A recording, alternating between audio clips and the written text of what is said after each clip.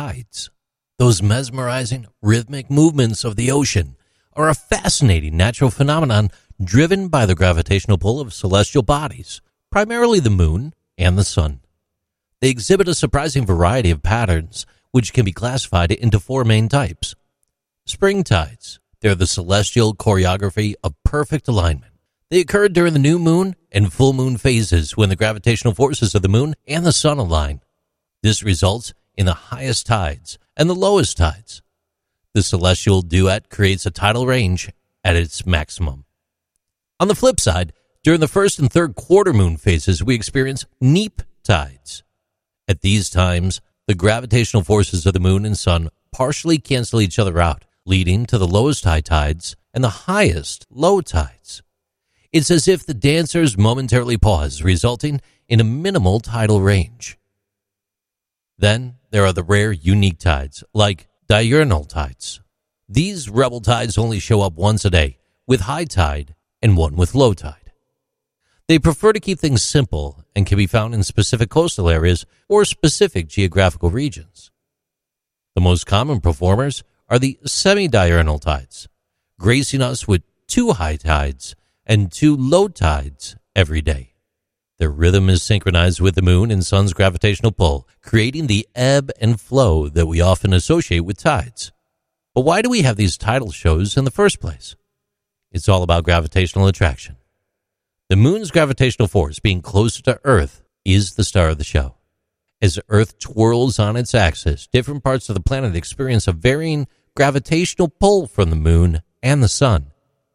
This celestial ballet causes the ocean water to rise and fall in a perpetual cycle. Now, imagine a world without tides. The oceans would be very still, eerily still. They would lack the enchanting rise and fall of sea levels. Tides play an indispensable role in coastal ecosystems. High tides bring more water close to the shore, replenishing intertidal habitats and influencing nutrient mixing and sediment transport. Low tides, on the other hand, expose tidal flats, granting access to seafood like clams and crabs. However, tides are a double-edged sword. High tides can lead to coastal erosion, and low-lying areas often face the threat of flooding during extreme tides. These tidal dynamics also impact marine ecosystems, influencing the distribution and behavior of species. Tides even have some truly peculiar aspects.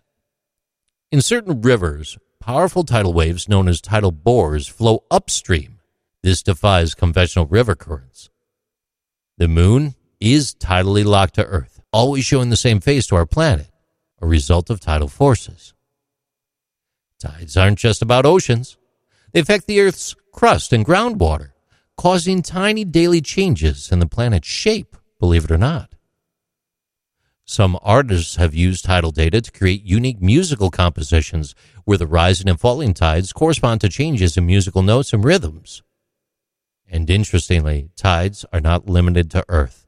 Other celestial bodies, like Jupiter's moon, Io, experience extreme tidal effects. And surfers in regions like the UK's Severn Bore and the Amazon River in Brazil catch waves created by tidal bores for an adventurous ride. These strange and intriguing facets of tides remind us of the beauty and complexity of our natural world. These are Interesting Things with JC.